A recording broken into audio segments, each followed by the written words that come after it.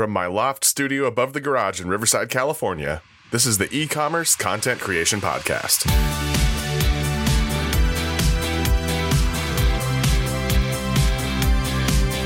So this week's guest unfortunately had to cancel. But lucky for me, this happened just before I started my lecture at Art Center last Monday, which happened to be virtual thanks to this cold and flu season. So I offered any of my students who wanted to be on a podcast at the last minute 5 points of extra credit to come on and ask questions about anything photography related, and 4 of my students came through. I chat with Timothy, Alejandra, Sion, and Diana about how they ended up at Art Center and what they hope to learn from my product photo class. Before we jump into the episode, a couple of notes. We're about 1 week away from Henry Stewart Photo Studio Ops London on March 1st, and I will be there. So if you're there for the event, hopefully we'll get a chance to connect. Also in London a few nights before on February 28th, that's right, it's a leap year, don't forget about that. I just registered for Flow Local, hosted by Pixels, which is a new event type for this year. So either of those opportunities to meet up potentially and talk creative production, photography, and e-com, I think a real possibility. One last thing, it's a sort of teaser announcement because I'm doing this on the fly and I'm not sure if the details are ready to be announced just yet, but I'm co-producing a podcast miniseries that's going to take an in-depth look at the photographer and retoucher relationship, how those two roles have worked together historically, and what that has evolved to today as technology has continued to make the previously impossible possible. I'm extremely excited about it. I have a sponsor / co-producer. An episode has been recorded and it is in the can, and there are others soon to follow, so keep your ears open for that. So with that, let's get back to the students from Art Center and the AMA with Professor Jester.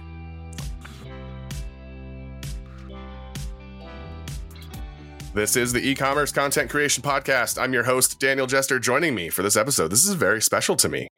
I have 3 students, current, former students, TAs, in my product photography class at Art Center College of Design in Pasadena. So I'm welcoming to the show Alejandra, took my class last semester and is now my TA this semester. Hi, Alejandra.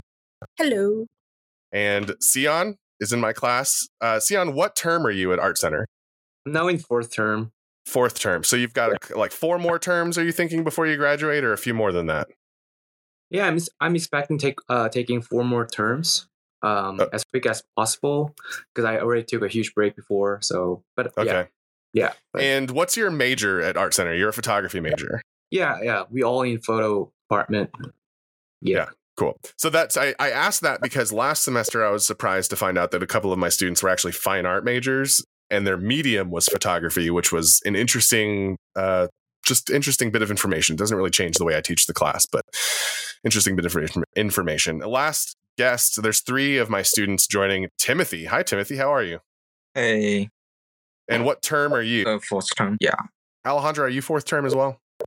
I'm 5th term now. I was 4th term last time. Got it. And then I'm currently doing my 5th term. Yeah. Alejandra, just for the audience, natural born producer. I've never seen anybody with more natural producer talent. And I'm not saying that because she's not good at photography. She's very good at photography. But there's a reason that she's my TA this semester, is because it was like working with a great producer who just knew how to get stuff done. So that's your flattery for this episode, Alejandra. You're not going to get anything else out of me. I'm going to be, you're going to work for your money. Sion, tell me a little bit about your journey with photography. Like, what do you like to shoot? What made you decide to take my product class, and maybe throw in there like something interesting that you've learned this semester? I'm going to briefly tell my journey on photography. I started to shooting photos since when I was in high school, like 17 years old. I think I just get a fun of taking photo with smartphone at first. And I just decided to take a photo with camera, and I learned photo in Korea like more deep. And my father proposed me to go to United States to study more about in photography, and I searched for several schools for like famous for art, and Art Center was, I think, a really great option for me. So I actually studied first and second term in 2019 and 2020. And I go back to Korea just for a while for finish my military duty. So which was really huge. That was quite a long time for me. So, and after I discharged from military, I started to change my genre of photo. I started to take a street photography and documentary photography that I never experienced before. So now I'm really, I think I'm specialized in taking candid photos, street photos, taking like a special moments in streets. So one of my dream is to be a journalist, like photojournalist. But the reason why I'm taking the product photo class is I just want to learn how product photo works in industry. And I also wanted to know how to use the lighting tools well in product photos. I would love to ask you about your mandatory Korean military service, but that is not what this podcast is about. I think that's really cool and interesting. But no, that's really cool. And I've said this in class, and I think that it's really true, that I think the lessons that you learn in product photo will serve you well in any kind of photography. Even though with documentary and street photography, you're not necessarily in control of the light, you will be pretty well equipped to identify fantastic light that is naturally occurring out there. Because I think that that's part of when you're working a lot with light and manipulating it yourself, you start to see it better, which is something that I think anybody who's drawn to photography sees light in a certain kind of unique way. Anyway, Timothy, tell me a little bit about your interest and background in photography and how you ended up in product photo. Yeah, well, I think it's pretty much the same as everyone. It's like I started with my phone, and I just like to shooting different stuff. And there was like a Black Friday or something. I saw a Canon camera on sale, but I ended up by a Sony one. That was a bad choice. So, but there's such I've accidentally created a real sense of unwillingness to share what kind of camera you use in my class, because I think I said something bad about Nikon pretty early on, and it put everybody on edge. I'm very sorry about that. I like to give Sony a hard time because I find their menus confusing, but any camera is a great camera in my opinion. I mean, anyway, continue, Timothy. But then I bought a film camera, so I shoot more films than the digital. So that's how I got like more serious stuff. And that's one of the things that I think is interesting about Art Center is many of the photography classes at Art Center are still sort of rooted in film and understanding photography at that sort of level, which I think is pretty valuable. And Art Center still has one of the biggest photo labs on the West Coast, and that's still functioning. And I think a lot of students have any of you guys ever worked in the actual print lab? I know that, I mean, not the print lab where you make digital prints, but in the film labs at Art Center. I know students like staff those places. It's pretty interesting. Okay, Alejandra, how did you get into photo? I got into photo, and I came to photo like for a place of healing. I picked up my camera like as a way of coping with like, just being bummed out about, what was going on in my personal life. And then I actually started a GoFundMe account to be able to purchase my first camera. I was taking like local community photography classes at night. And then I started just like picking up the camera and then just learning more about it, like aperture, ISO, which still remains a conundrum to me, but I'm learning. And then I got like this opportunity to pursue photography like in a more serious way. So I went to like I started going to like a trade school to pick up film. And then after that, I got to work with like red cameras. They're like huge. I don't know if they're like for film.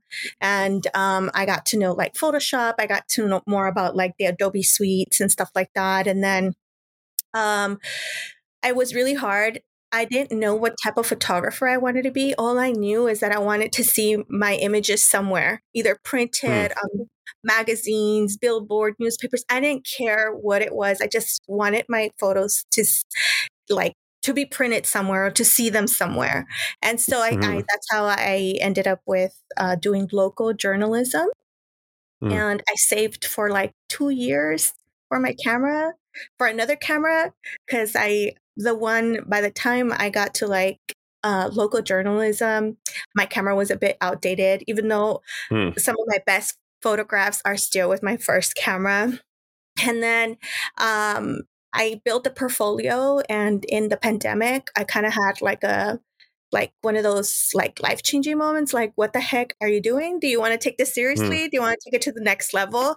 And I knew that I was lacking technique, and that's my local journalism images. That portfolio got me accepted to Art Center, thankfully, and I got been able to afford it. I got a scholarship. Wow. And so I'm trying to just roll with the punches. It's been challenging, but it's been fun, and I can tell my craft is getting better. And like, I really enjoyed the learning the technical part, especially in your classroom. I learned a lot, and I can tell now that I'm applying what we learned in your class last term, and I'm applying it now with like my own personal like creativity and projects that I'm doing on a personal level. And I'm doing it like, trying to get that even white background, which is really, yeah. Yeah. Yeah, no, I don't even know how to respond to that. It's a new sensation, a new emotion for me to have people using some of those things. For the listener, I have decided intentionally to kind of build the curriculum around my own history with product photography. So I've been teaching the students how to shoot using the very versatile product set that we used at Outlook in about the mid 2010s, where we were trying to achieve a white background and camera. I know the listeners of this podcast have heard this story quite a bit. But then we're talking about a bunch of different things and kind of breaking down the mechanics of like reflections. For me, the product photography ultimately is about making the products look good, which is ultimately about reflection management, whether it's an incidental reflection or some metallic part of the thing. It's about just understanding where to light things in the right place to get the effect that you're looking for. Because I think that a lot of photographers, when they're working with stuff like that, they don't realize that they're just lighting the wrong thing. They're just putting the light in the wrong place. That's really what all it amounts to.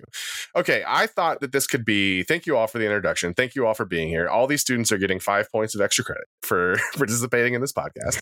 That's why Timothy's so enthusiastic about coming in. Yeah, great. I don't offer a lot of extra credit. Alejandra is going to get she got the only extra credit last term.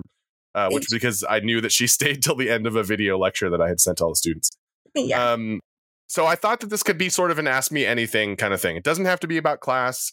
It should be about photography. I guess it doesn't have to be, but this podcast is about photography or e-commerce in general.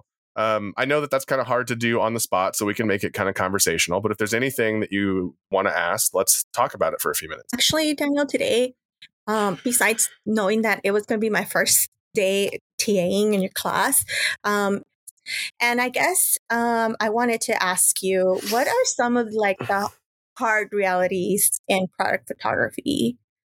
Like, yeah, that's a great question. There are some very hard realities. Yeah, there are some really hard realities in product photography. And I think there's two primary ones what is happening? Balloons on my... Who is doing this? Whoever in the audience is putting balloons on me, please stop. Why can you even do that in this platform? Not me. That doesn't make any sense. Okay.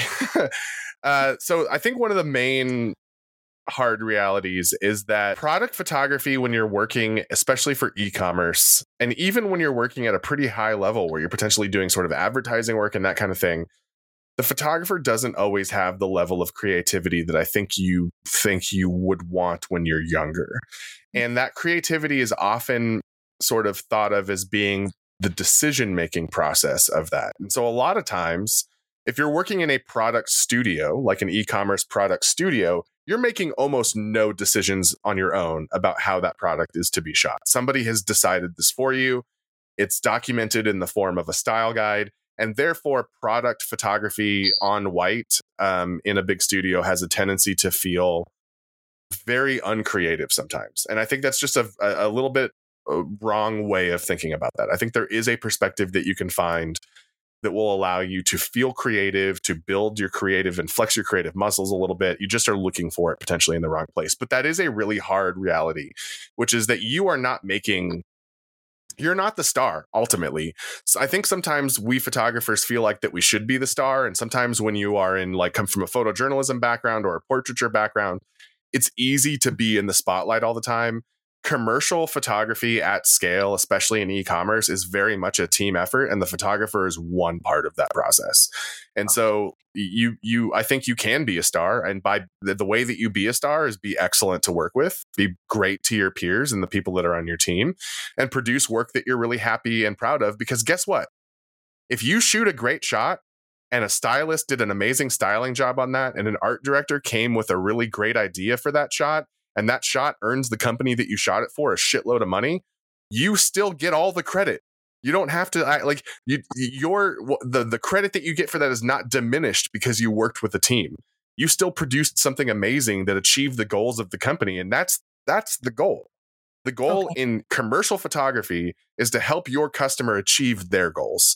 And the goals are not, look at this great photograph that I took. The goals are, can we use this photograph to make money or sell a thing or tell a story? Okay. Those are some of the harder realities. But I will also say that I would never trade my career for a day doing anything else. Not even the worst day shooting white product on set in the studios that I've worked at, because I'm only the photographer that I am today because of that experience. And I think it's really important. Okay. It's between Sion and Timothy. Who's got a question? Who's ready? Sion, you got something? It's really just personal question. Okay. How did I grow this beard? I did nothing. Just didn't shave for several years. Sorry, I'm just kidding. Well, photography. I'll edit that part out. Okay, so our school, we learn about lighting from second term. Mm-hmm. The course called core lighting, and third term we learn about portrait lighting. So we use the professional lighting equipments from the portrait lighting, but I think it's just like a basic of basic. Yeah. So that's one of the reasons why I want to know how to set up the light in product photography, because it's gonna be different with portraits. Yeah. So what I'm doing right now is I already told you before, but I'm not really familiar with using the light equipments. So what I did in the portrait lighting last term, I just copied all setup from the Pinterest. And I think that worked pretty well. I know you already a professional, but I really wonder, like, how did you enhance your ability to set up your equipment or like whatever, like while you're shooting or industry, while you're working in the industry? Yeah, I'm just wondering about it. Yeah. That's a really interesting and a really good question. And it kind of ties back to the last question, which is that I was often working in an environment where I did not determine what the lighting setup should be. That was designed by somebody else. And that's another really interesting thing about commercial photography. I've worked on some shoots as a lighting designer. I designed the lighting for the set. The photographer had nothing to do with it. I designed the lighting, and then we brought a photographer in to shoot in that environment that I created. So anyway, that's an aside to that. I think a lot of my career was showing up to work at a studio, getting paid to be a photographer, and frankly, around like 20 in the early 2010s, I didn't believe that I deserved to be there. I didn't believe that I was talented enough. I didn't believe that I knew what I was doing. I thought I was stumbling my way through it, and the reason for that is I had to start every day bringing that set that I showed you guys last week, the Haute Look Nordstrom product set, and lighting it and trying to achieve those certain highlight, midtone, and shadow points through a collection of placing my lights, messing with curves, messing with adjustments until that color readout tool that I've showed you guys matched the levels that I need to match. And it was really hard to do that. And I often felt like I was just shooting in the dark because I didn't really understand the mechanics of what was going on. And that really led to today's lecture that we just finished before we did this podcast recording, which is just learning like it's really about learning the mechanics of how light behaves. And I think now we can illustrate it. It's easier to understand by using, like, we used live view today, we used constant lights today. I showed you guys what the light pattern looks like when it hits just a pure white thing, and how you can, like, where within that light pattern you can isolate little gradients that are going to get you what you want. All of that was just a matter of doing it so much all the time, every day. Like truthfully, honestly, I think I got to the level of I believe that I have achieved a sort of like a muscle memory around lighting a product. I think that I'm very good at seeing a product and just lighting it, and it's actually a little bit harder for me to explain what I'm doing than it is to just do it sometimes. But I've had to, through the course of teaching at Art Center, figure out how to teach that to somebody, and that's why I kind of landed on this exercise we did with the mirrors today, which is to look at where is the reflection of the mirror, look at where you can place your light and your gradient to adjust that. And then it's just like, once you start to develop that by doing it over and over and over again for so many hours and hours, it just becomes a non-part of the process. You don't think about it anymore. I'm not thinking about necessarily about light. I'm not even, I'm like, when I'm lighting a product and I'm working in the studio, I'm not thinking about that part of it. I'm just thinking like, what's going to look amazing. And when I'm there. And then it's a matter of doing all of the mechanics to get the stuff done. And you get to that level, just like you do, just like athletes do, just like anybody else who's at like, who has achieved a level of comfort in their careers by practice, by doing it over and over again. And I can't stress this enough. I genuinely believe I'm lucky that I spent a career getting paid shooting random stuff for people. I got paid to do that because what I got paid to do was practice photography on a whole bunch of different things for like 10 years. And so now I'm really well equipped to shoot almost anything and know kind of going in what my lighting setup, like what my starting point should be. And that's what I'm trying to teach in this Art Center class. How to get you guys in my class to a better starting point where you can achieve better results faster than I did. Got you. I have no idea if I answered your question in retrospect now. No, Yeah, you did. Tim, do you got a question for me you'd like to ask? Yeah, you mentioned like now using the software to create the product picture is like getting more and more important. Yeah.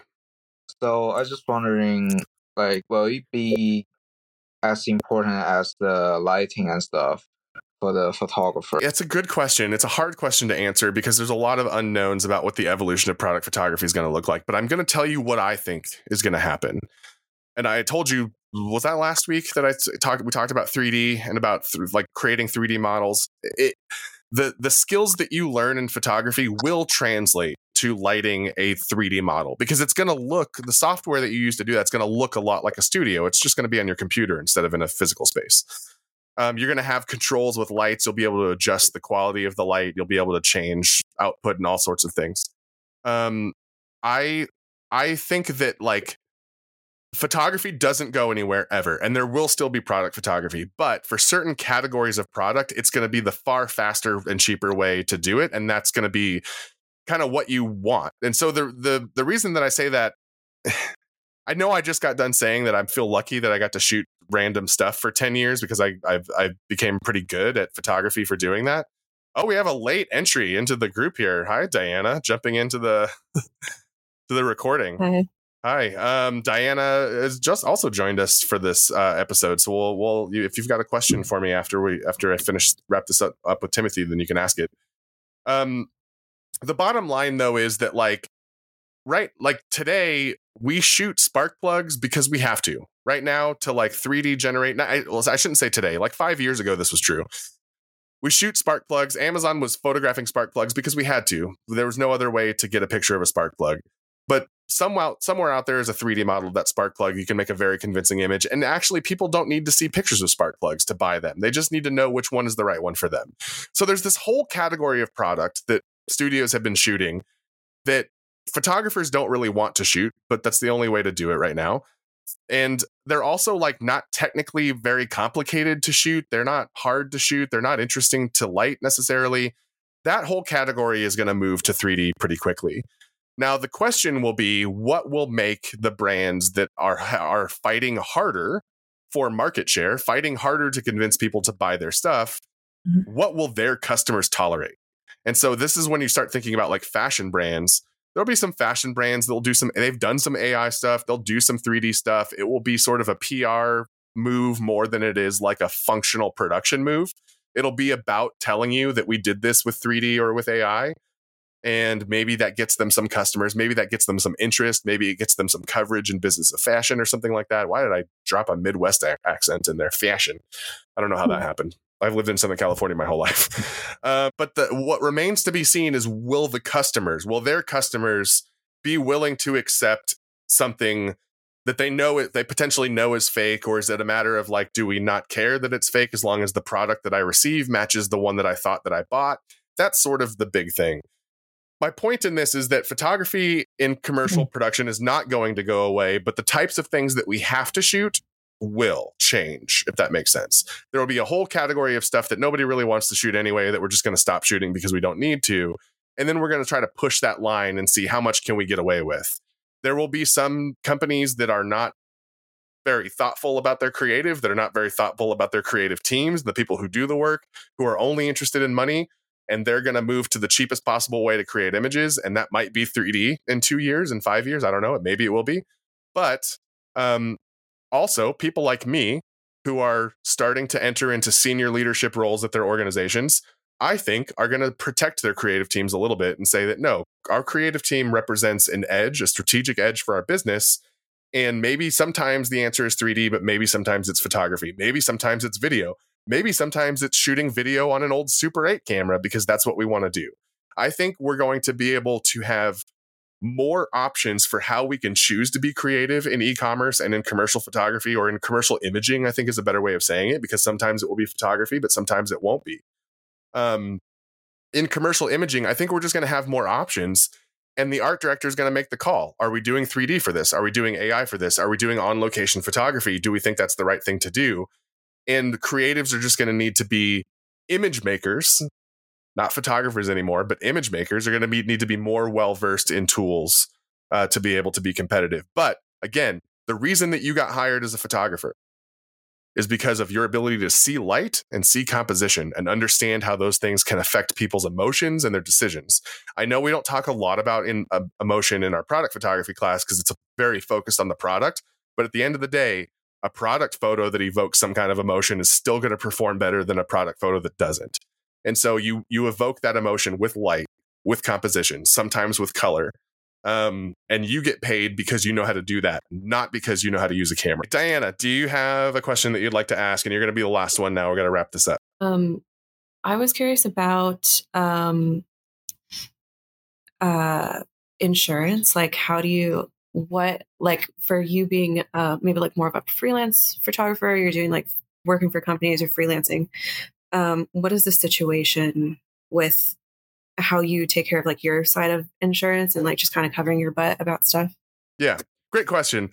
I have found that the best answer for this question and all other questions of this type is to, well, first of all, on the insurance thing, for one thing, and try to insure your equipment if you can. I understand that you all are younger, your earlier career, money is, you may or may not be making money with photography yet, and that will predicate this. It was a very long time before I could afford to buy an insurance policy that insured my equipment, but it was a tremendous amount of peace of mind to know that if something happened to the equipment that I had accumulated over years, it could be replaced. So insurance for your equipment is not that expensive, and it's more and more available now than it used to be because photography has become such a huge industry. That's a personal thing for you. That's not going to impact your customers as much. Okay. The best thing to do is to ask your customers what you need. So if you have an umbrella insurance policy that, like, I don't know the terms on this, but if you have a policy that just kind of covers weird accidents at a broad range, you often will just need to add your customer as an additional insured on that policy. You can also buy those policies. When I was a young photographer and I didn't have a lot of extra money, I just only bought a policy when I needed a policy. If the conversation never come up and I didn't need to be insured or they didn't ask about it, I didn't. But that might be stupid, I guess, but also like it was what was necessary financially for me and at the time. And I tried to be really careful about selecting clients that I didn't think were going to result in like litigation for some reason. Because accidents happen, but the last thing you want to do is be working for somebody who's just ready to sue you at the drop of a hat because of an honest mistake. but have that communication. Like, don't be afraid to ask your clients for things, and don't be afraid to be honest with them about some things. Like, it can feel like you're coming off as maybe not professional in the way that you would like them to expect when you're asking questions like that. Right. But I think it's better to just be sort of like, not that you're being dishonest, but just like, I'll talk about this later in the semester, but the best thing to do when you're dealing with a client is to talk about everything and have everything covered. Everything should be covered in your agreement. Who's got what kind of insurance and who's covered by what? When are people getting paid? When is the project supposed to be done? I just did this yesterday for a project, a different type of project that I was working on, but I laid out there like when I expect to deliver these key things and when I'm going to send them an invoice and how much that invoice is going to be for, so that there's no questions, no surprises. The minute that they signed onto it, they knew that this was the plan. And then if the plan needs to change, have that conversation. Don't be afraid to just have that conversation. My experience with big companies or big clients is that they are not these monolithic kind of creatures. You're dealing with a person who understands that you have challenges, you have problems, you have needs, and things change. And you can usually find somebody really cool. Like, hopefully you have a contact that's really cool at your client that you can just have these conversations with, and then you can put it all into a formal agreement and make it sound really scary. Yeah. Okay. Does that answer your question, Diana? I touched on a couple bases, even with my follow-up question for turnaround and stuff. The other thing I want to mention to you that I know I mentioned to Alejandro's class, and this is a good time to mention it, is that when you're pitching a job to a customer, separate out photography and retouching. So you're going to charge for the photography separately from the retouching. And the reason that you're going to do that is you do not want to have your photography money getting hung up because retouching is taking forever because your customer is doing multiple rounds. So I always charge the photography as its own line item. You're going to pay this amount for us to be there and for us to shoot and capture the images. And you're paying that at the time that we do that. Then here's what the cost is for retouching. Here's how you estimate it, the estimated number of images, and it's either cost per image or it's hourly or whatever it is. You bill for that separately so that you're just considering them two separate parts of the process. It's two services that you're offering, photography and retouching. Because what happened to us, we were producing shoots, we were hiring photographers and stylists. I needed to pay them. Like that day, technically, that they did the work. They were supposed to be paid for that work. But we weren't getting paid from our client till we were done retouching. And we realized really quickly that put us in a bad spot because I couldn't pay any photographers or stylists till we finished retouching. And what if retouching takes a month? Now I've got people who are wondering when their invoices are going to get paid, and it's a pretty bad look. So I think it's just better to separate those two things out. And most clients are agreeable to that for that exact reason. If you explain what's going on, they're agreeable to that for that exact reason. I have actually two more questions. Okay, let's do it. Jump in. If you guys are willing to stay, I am. All right. The first question is, I want to know, like, how did you appeal yourself when you just dive into the industry of the product photography? That is my first question. I have to be really honest with you that I think I got lucky and in a lot of different places. I wish that I could say that I just had the portfolio that people were looking for, and I don't think that that's true. I think that I started my career in commercial photography when there weren't that many people who worked in the type of studios that I worked in. So to give you the quick rundown of my background, in 2006, I took a job with a window treatment company. They made like drapes and blinds and some home good stuff like pillows and bedding and things like that. I got a job there because I needed a job. I was working in the call center. I got promoted pretty quickly to the merchandising department. And at that time, the merchandising and the creative departments were part of the same team. And that's when I discovered they had a photo studio. I was always interested in photography and kind of thought I knew some stuff about photography.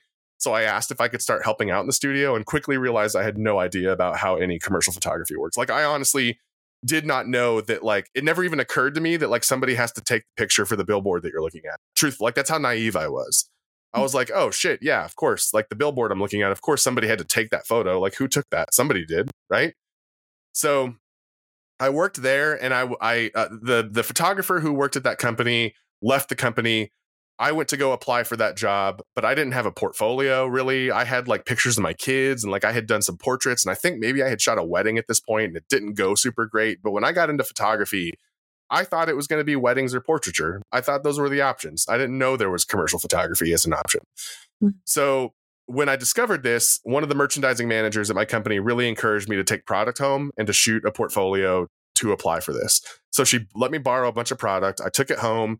I built myself a studio. I tried my best to mimic the type of photography that we were shooting for the catalog at the time, based on what I had learned about lighting. And most of the lighting stuff I learned from David Hobby's blog, Strobist.com. Most of artificial lighting, I think almost all of artificial lighting I learned from his blog, and then just practice, just shooting constantly all the time, every day, anything I could. I shot a portfolio, submitted it. I got the job. I think I got the job because they knew they could pay me very cheap because I was had no experience. Honestly, I think I got it for that. But where my career, I worked there for 6 years, and I was working in the studio alone, and I wasn't learning or growing. I was kind of only just doing the things I knew how to do. So the big growth for me was in 2013 when I got hired by Nordstrom. And now I was going to be working in a big commercial studio with other photographers and learning from those other photographers and working with stylists more often. And that's when things just kind of went crazy. That's when I started learning way more about Capture One, way more about how to design your workflow so that you don't lose track of what you're doing. And then I went to Amazon after that for a few years. I was at Nordstrom for 2 years, Amazon for 2 years. I was at Farfetch for a year. I managed this. I supervised the photography team at Farfetch for a year. Then I had a commercial studio in LA with a couple of partners right before COVID. And so during that time, though, I'm just shooting and I'm learning about management and I'm learning about producing and I'm learning about booking freelancers. And but to answer your question, I think I got that job at Nordstrom because there just weren't that many people who had experience doing what I did. Now my recommendation would be to you is to learn what the hiring managers need from a photographer. And I'm going to tell you right now what they need. They need to know somebody who understands how to use Capture One. They need to hire somebody who understands the environment they're going to be operating in. So a studio, potentially a large studio with lots of different people, that knows how to work with a stylist and be productive with a stylist, that knows how style guides work and what they are and why they exist. All the stuff that I'm trying to teach you in this class is the stuff that you need to let the hiring manager know that you know to make yourself a better candidate. And then you need to have a portfolio that I think showcases what you're good at. But I always thought it was worth, and I still do this sometimes, I deliver a portfolio based on what I think that person wants to see from me. I don't have one portfolio that I just send to everybody. I create bespoke collections of work depending on the job that I'm trying to get to show that person I can deliver on what you need, and here's how I can do that. Okay. So my second question is, as you see the website of the big brand, such as Nike or something else, their website has their own product, the photo of their product image, right? Yep. So I just want to know the procedure of how they hire a product photographer, or how product photographer get a request from a client. I just want to know the process. It's way more networking than not. Mm-hmm. For something like Nike, especially, it's way more getting to know people, I think. And part of that is because producers and the people who are responsible for hiring those photographers move around all the time, and they take all of their favorite people with them. So a really great example of that is that a producer that I worked with at Nordstrom, her name's Casey, now works for a company called Frank and Eileen that was a customer of my studio in LA. She brought over all of the same people that Casey has liked working with to start working with Frank and Eileen when she went. So all these stylists that I knew went over there. And that's because people build sort of a roster of people that they really like working with. And so there's a couple of ways to kind of break into that. One is to honestly, I've had people drop off stuff on my desk at Farfetch, and I was pretty impressed by that. I had somebody came and dropped off a little book for me and a little printout that showed what they were capable of. Fortunately, I wasn't in a position to hire them, but I was really impressed by that. I have personally found that building up my profile on social media for me is not very effective, but there are tons of people for whom it is effective. So that's one path. Building an audience, building a style, so to speak, which I don't know how much I agree with that. I think it works for some people. It's not something that works for me. But that is a path I've seen people take and use and get jobs that way. People are like, I found this photographer on Instagram. I love their work, and that's who we want to hire for this job. The other thing is to seek out agencies to represent you. And that's going to be I don't want to put the word out there that signing on with an agency is going to result in more work than you can handle. It doesn't usually. but the agent is going to be out there talking to the producers, talking to the hiring managers for some of these studios who hire freelancers, and they're going to be showing you their book. And I've met a lot of new photographers through that process that I developed a relationship and then hired for later subsequent jobs. So getting in is hard. Getting in can be really hard. I'm not going to pretend like it's not. However, once you're in, once you have that shot, no matter how big or small that shot is, be excellent to work with, be on time, be communicative, and just like generally make sure that the people that are there like working with you and are happy with what you did, and just be easy to work with, because that will get you the call back. If you come in and it's problems on day one and you've got stuff to complain about, then odds are you're not going to get called for the next job. But if you come in and you do what you're supposed to do and you're good to work with and people enjoy working with you, then yeah, you like. I had a great example of this, and I'm sorry I'm rambling now, everybody. I had a Digitech who called out sick for a job. I begged a photographer friend to send me anybody. I don't care who. At this point, I just need somebody in the chair. She sent me a couple of names. I reached out to the names on the list, found the first person happened to be available, brought him in, and he was phenomenal. He was so phenomenal that I started booking him more as consistently as I could. Now, I always made an effort to try to be really equitable with how I booked people and make sure that I was keeping people in rotation, because that's how you have a good, healthy relationship with a freelancer. Is you want your freelancers to have clients elsewhere. You don't want them to only work in one place all the time. But the bottom line is, like I said, just be good to work with, and you will, once you get that shot, you will get a call back. I think that's pretty safe bet. You talk about the networking, right? So do you think does Instagram or personal website works pretty well with that also? I don't know. I have really ambivalent feelings towards Instagram. I think my Instagram, I'm not popular on Instagram at all. Like, if you look at my Instagram, you're just like, yeah, there's another photographer with 1,400 followers on Instagram. I have found that going to commercial photography conferences and hearing from people and getting to know who's who and developing relationships is a little bit more productive. That can be kind of expensive depending on the conference. There's a cost associated with that. I can tell you all right now, there's a conference that Pixels, the retouching company, puts on in LA. It's going to be an LA event called Flow. It's April 10th and 11th this year. That is free for attendees. And certainly I'm going to ask the Art Center students to maybe consider attending this, because you will get to meet producers. You'll get to meet high level people at the companies that you potentially want to work at, the studios that you want to work at. I will be there and be happy to introduce you to anybody that you want to meet. And then we can go from there. But I will say this to you, to all of my students, current, former, and future. One of my jobs, and I took this from Chris Kern at CBU, one of my jobs, it doesn't end at the end of the semester. One of my jobs is to find the connections for you to find work, potentially. I'm not promising you that I can find you a job, but I can probably introduce you to some people that you can put the work in to get the job yourself, if that makes sense. And I take that really seriously. Like, I want to be able to introduce you to the people who want to bring the work in, and that's a small thing that I can offer. Again, it's up to you to be great to work with and make sure that when you get that chance, when you finally get into the studio, that you earn that callback. I'm really curious about what you told us. What was the name of that? Like the event? Yeah. So yeah.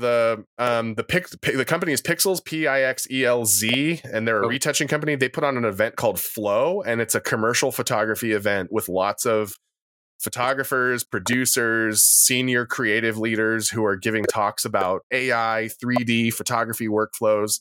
Mm-hmm. A lot of times they have a portrait photographer there that you can get your headshot done if you want to get an updated headshot.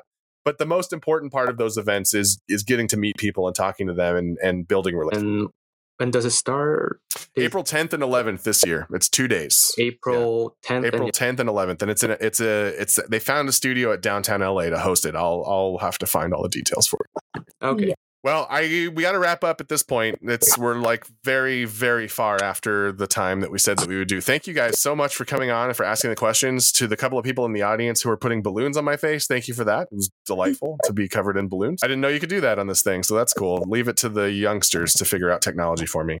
There's a slight chance that for some reason Sion's and Timothy's tracks aren't working because it doesn't show that they've uploaded at all. Hopefully it works and the episode sounds good. If not, I'm going to have to figure something out. So with that, that's it for this episode. Thank you guys for coming on, and I'll see you in class. I won't be in class the next 2 weeks, but following that, I'll be back.